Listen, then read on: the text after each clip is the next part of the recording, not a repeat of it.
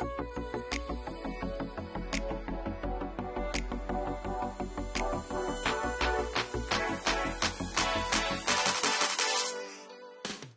everybody. I'm here with Scott Newman, who's the founder and CEO of Transparent BPO. And hi, Scott. Tom, thanks for having me. Appreciate you taking the time to do this. We're, as you and I have talked about, we are starting a partner spotlight series, and the fact that you and I know each other and we've done business together, and I really love your story. I wanted to have you be the first in this series and give you the opportunity to talk to our clients and really highlight your story, what differentiates you, Belize. We'll get into all of that. First, what I want to do is just kind of highlight CX Partner Source and what we do, and why we started this business. We really found that smaller and medium-sized partners were not really getting elevated. Most of the clients that we were talking to were being sold by the larger BPO partners. And so our mission is to really bring light to partners like you who have a really unique solution. You're doing things right, you're performing well.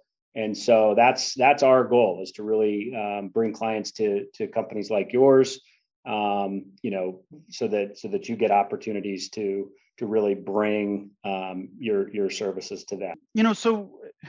Before I got my start at Transparent BPO, I worked on the other side of the industry. I was the director of operations for a direct response company out of the Maryland area where I'm located. And, we outsourced all of our contact center seats. We had, sales in Pakistan, Costa Rica. We had customer service in the Dominican Republic. We had collections out of the United States. We had web chat in India. We were really all over the map. And my job really was to see the customer lifecycle through, right? So from the acquisition to the customer service, retention, and if it got there, all the way through collections. And as we started sort of operating this outsourced model, when I got there, we saw a number of common threads. One was that there really was a lack of engagement from these outsourced partners. They were more focused on billable hours, not necessarily our customers' experience.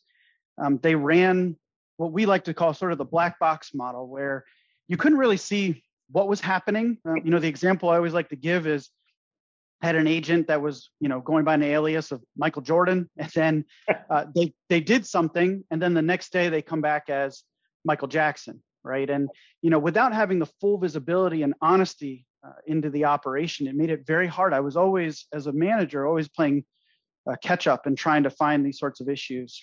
Technology was always. There was a lack of trust, Scott. That's the sense that I get out of all that, is you really couldn't trust your partners. Is that right? Yeah, I mean, that's really at the core of what it is. When you go into these outsourced relationships, you got to have the element of trust, that we're both operating in the best interest of each other, and that we're marching towards the same goal.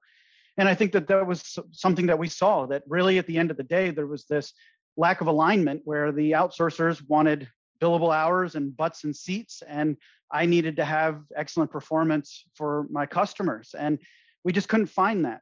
And at the end of the day, the other thing that we saw really was this mass consolidation that was happening in the market, where the big tier one players were gobbling up a lot of the small and mid-sized players. And from my experience, what happens is that the customer's experience gets lost in that having highly customized solutions is really, really hard to do when you become a tier one BPO.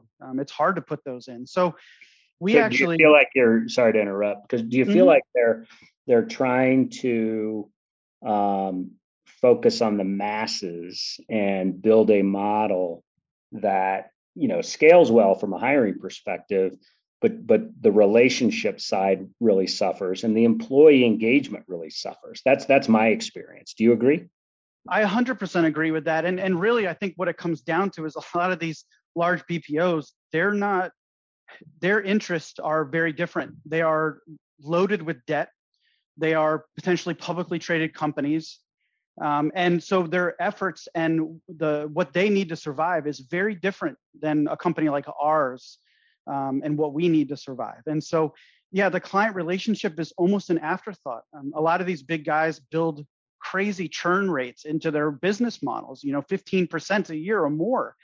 And the idea that they would be working more on the customer experience and agent happiness, it's a secondary thought when you have big, massive private equity firms breathing down your neck. Yeah. And so that's where the lack of alignment really comes into play. If memory serves, you're the second largest employer in Belize. So you've really committed to Belize, and I happen to know firsthand how great of a market Belize is. Can you talk about why Belize? Yeah, well, first, we are the second biggest employer in the country, and we're very proud of that. We started the company back in 2009 with I hired and trained the first group of 30 employees. I lived in Belize to start the business, and we've come a very long way. That must have been really painful, Scott, to live in Belize. Yeah, it was not a very tough transition, but I will tell you that one of the reasons why it wasn't tough is Belize is the only Latin American country where English is the native and primary language. But the cool thing about Belize is that almost 50% of their economy and related industries are all based around tourism. And so Belizeans understand American culture. They watch nothing but American television. They're ingrained into the US culture. When I moved down, I've had football arguments about my team versus theirs, and basketball, and they understood pop culture, and it was an easy transition as an American to move down there and start the business. But that's really our secret sauce, if you will, and our differentiator in Belize specifically. Now, and I've again seen that firsthand, sitting on a couple calls with you. The accent in Belize is almost non-existent, which is amazing to me because so many people, so many of our clients want to go near shore, but the first thing that comes to mind is the accent, and it's every person that I've talked to in Belize has, little to no accent. Do you find that with the entire workforce, or were you setting them all up that way? Yeah. When you look at any market, I think the degree of accent varies. We've done a lot of work in other nearshore markets. I think that accent neutral is a great way to describe the Belizean market.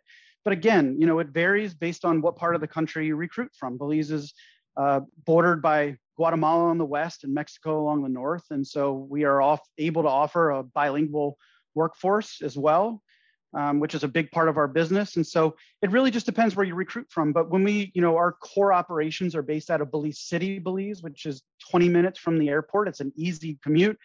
Accent neutral it's the best English I've ever experienced in the last 15 years. What kind of rate can people expect in Belize? And I know, and I know Belize is kind of your primary. I know we've got some headcount, work at home headcount in the Philippines. We'll talk about that in a minute. But what kind of rate structure should someone expect in Belize? Yeah, I think rates vary greatly because we don't have a standard, operational package we go out to the market with. It really depends on the needs of the client, the scale, the kinds of oversight that's needed on the program. But I think in general, you're looking at comparable nearshore rates. You would think that because English is the native and primary language, that the rates would be much higher. We are positioned the same, if not lower than Mexico and Guatemala, definitely lower than the DR. So people would be very surprised at sort of the rates that they would get out of the Belize market. So tell us, and Scott, this was a recent acquisition. I say recent a little bit loosely, I think over the last couple of years, but you guys have a pretty sizable work from home operation in the Philippines, and as I understand it, you're also building a brick and mortar site out there. Is that right? Yeah, absolutely. The Philippines has been a great market for us as well. We blended them into our organization in middle 2019. And it was a unique operation that we got approached with that really piqued my interest because, as you had mentioned, the Philippines operation was work from home always. They had never had brick and mortar, and it had been operating that way since 2009 at a small scale, but it was running very, very efficiently. And no one was doing that back then at that kind of scale in the Yeah. Philippines. They didn't think it was possible. And, you know, we timing, I think on that was interesting because obviously it was pre-pandemic. And when everybody else in the Philippines was trying to figure out if work at home was possible and how to actually do it, we were there and we were continuing to work. And so, you know, we do have a fairly sizable headcount and work from home, and we're very, very excited to be opening up our first brick and mortar facility in the Philippines, hopefully later this year, if everything stays on schedule. Now, is that going to be in the metro, or are you guys going provincial right away? Can you give a little detail on the location? Yeah, well, we're going to stay metro for our first facility. You know, our operating model is we don't want to overbuild facilities. We think that having that same element of transparency that we give to our clients, we also need to give that to our employees. Sites need to be at manageable sizes, and so you know, our first implementation in the Philippines will be in the metro area, and then as we continue to grow, we will look outside of that. You know, where's your sweet spot in terms of, you know, size, you know, vertical, anything you can give our listeners, any kind of direction, I think, from their perspective is always helpful on, you know, kind of where your sweet spot is. Can you share some of that? Yeah, absolutely. So I think, you know, in terms of, you look at the markets that we're in, you know, they're very service oriented type markets. And as I've said for years, in any market you go into, you can always find a great sales culture. But to grow to any kind of capacity, you have to really understand and respect the culture that you're opening up into. And so, you know, I think rather than saying what verticals are really critical for us, because we are very diverse, I really look more of line of business. And I think that customer service, tech support, you know, back office data entry, those are lines of businesses that we excel at in our markets today. We've seen substantial growth in those. In terms of client size and makeup, you know, it just really depends. You know, our average client size is somewhere around 75 FTE, but we obviously have clients much larger than that and much smaller. I think when you go to, you know, when you don't look at the tier one players and you look more for the middle market BPOs that Tom, you know, your firm works with, I think what's really important is that we cater to clients that are emerging or want more consultative engagements. You know, one of the cool things is that we have an amazingly experienced leadership team. That's part of our operating model. We have guys that have been in the industry running multi-billion-dollar organizations for, you know, decades. And they come to Transparent because they want to make an impact and influence and actually engage with clients. And I think that's one of the nice values that these middle market BPOs provide, is more of a consultative engagement rather than one of a client vendor type relationship. We choose the word partner very deliberately, and just like you chose Transparent BPO very deliberately. I don't reference BPOs as vendors or suppliers or, you know, contractor, anything like that, because I think we all agree that, you know, this is a true partnership, and it's work. I mean, it's work to outsource. It's work to maintain a relationship. It's work to, you know, when you have competing interests, you know, your interest is obviously revenue and to make money, and your partner's interest is to have a great, delightful customer experience, but at a cost that's fits within their budget. And so, you know, I see this as partnership. Can you talk a little bit about your approach on the relationship and just kind of what our listeners, if someone were to work with you, what they could expect? I always refer to it. You have to identify your company's DNA and what's important to you and what the provider's DNA is. And finding the pure cultural alignment between those two is the absolute key to success in an outsourcing relationship. I think there's really three major, and this is debatable, but three major components of any BPO like myself, right? So there are the ones that are focused on digital transformation and technology. They're the ones that are focused on high quality customer service or, you know, high quality interactions or specialized niche type markets. And then the third is the ones that are strictly focused on cost. And it's always tough when clients will come forward and they want all three. And it's never possible. And I think that really understanding what is it that I'm looking for in a partner and what does this partner represent? You know, Tom, you've had a client that was fantastic that said up front, I'm all about culture. How you treat your employees, that's all I want to talk about for the next hour. And that's the cultural DNA that company had. And evaluating partners against that is absolutely critical. So for us, I think when we look at engagements, we look at that DNA alignment to make sure that it makes sense, and that they want a partner that is going to be involved in their business. We're certainly not going to tell you what to do, but we really view our job is to identify risks and opportunities, bring them to you, and work through the potential issues together to make sure that we have long-lasting solutions. And I think that's what kind of builds really trusted, secure partnerships over time.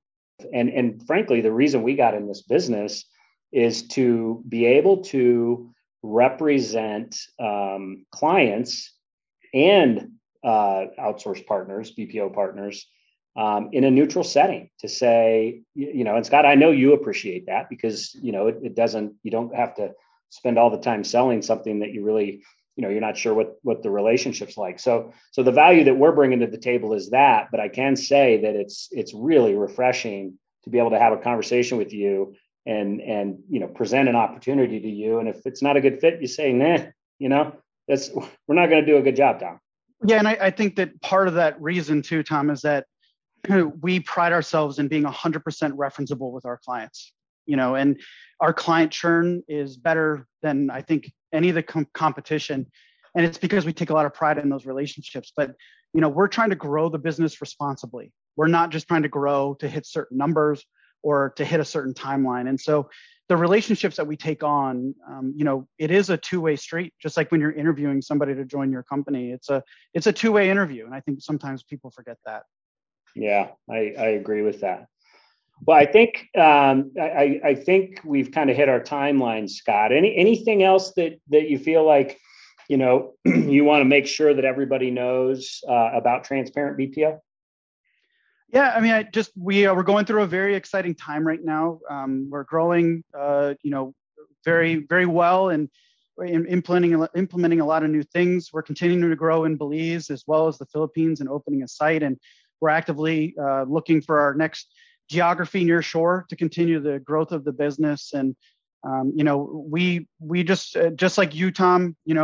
Anytime that clients have just general questions or need to have something answered, that's kind of what we do. And so not every interaction has to be sales oriented, and just encourage people if they have questions to reach out to you and your firm or ours. And, we'd be happy to help any way that we can. The relationships are what drive this business. And, we really focus on that. Well, thanks again, Scott. For everybody listening, appreciate you taking the time to listen. So if you're interested in Belize, if you're interested in really understanding nearshore markets or work from home in the Philippines, give us a call. Better to email me at tom.silzel@cxpartnersource.com. And Scott, you want to give your email address?